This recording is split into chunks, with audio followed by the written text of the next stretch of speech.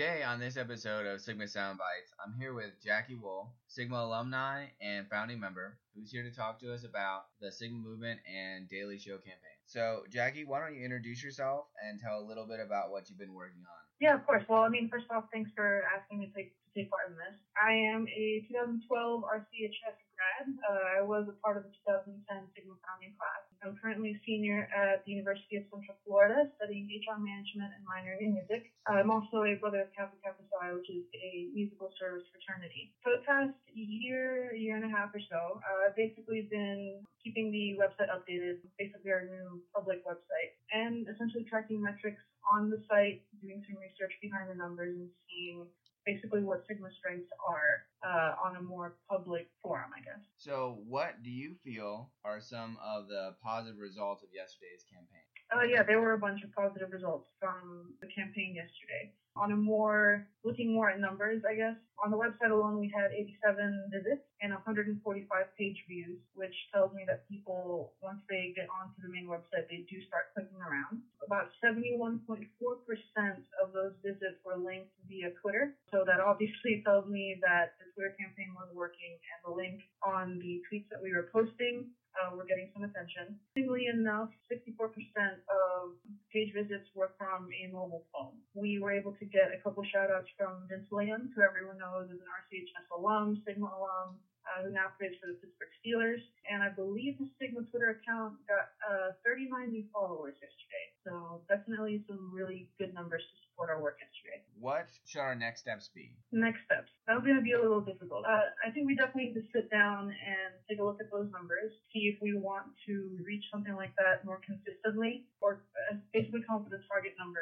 I think staying active on Twitter, staying active on Instagram, and even videos would be a good way to keep moving forward. A lot of people are usually visually interested. So when you end up going onto our website, you can tell that the first half of the homepage has essentially all of those social media things tied in. So there's always going to be something new when you end up logging on instead of just the typical text, same layout every single time. What other marketing or public relation goals should the organization have? The name of Sigma, the image of Sigma, will always be best distributed through its current members because there are so many of them. So we've had a good amount of Sigma alumni support yesterday, so big shout out and thank you to them. But also remembering to keep the current members involved and active in any type of initiative that we end up putting forth. It was good to see a lot of members get involved and do something, even a little something like tweet. It's kind of interesting to me to see how many of the kids, even over their summer, were willing to do that and to be involved, even in something that was,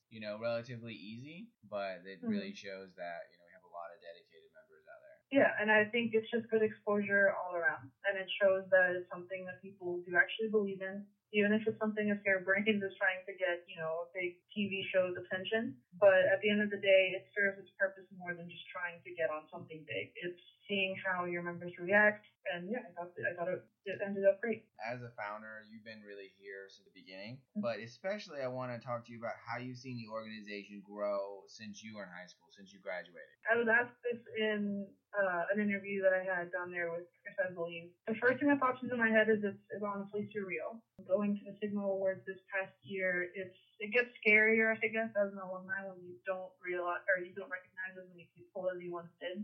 But it was nice having to do the video project I did earlier this year and being able to recognize at least a few people and having them treat you like family. If there's one thing that's always stayed constant, and I'm proud of Sigma for doing so, is that it's always a family atmosphere, and that's something every member says about the organization a million times. There's always someone stepping up to the plate to fill in shoes from someone from the year before. I've never seen a lack of quality. I don't know, it's nice seeing who takes the plate next with new ideas, new personalities.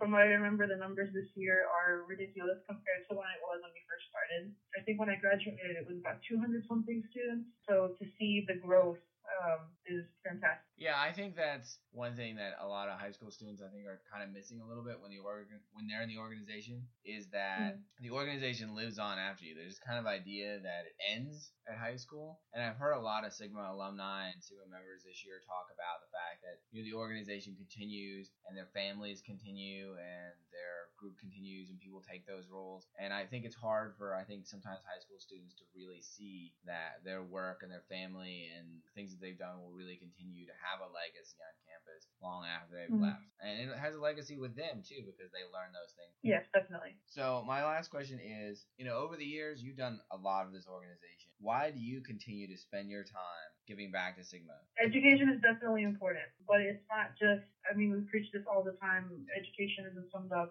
based on just your test scores or preparing for an AP exam. It's a lot more than that. I think this is something that a few alumni feel also. Sometimes you don't realize how much Sigma actually gives you until after you've left. And for me, it was definitely the case for me. Being in college made me realize how many kids don't have the opportunities that we do, and people may think that we are in the middle of nowhere, no one really knows who Davenport is, so on and so forth. But the things that Sigma does, it's not normal. You don't get that anywhere else. So when you have kids who've never had to speak in front of a group of people before, or who've never had to, if they did have to make a speech of some sort, they're used to memorizing a page with hundreds of words instead of making bullet points. It's interesting to see how, I guess, either uncomfortable they get or how much they don't like the experience or how much they just want to quit. And Sigma teaches you that, regardless of whether you've done something or not, you are capable. You have people who will help you learn how to do something,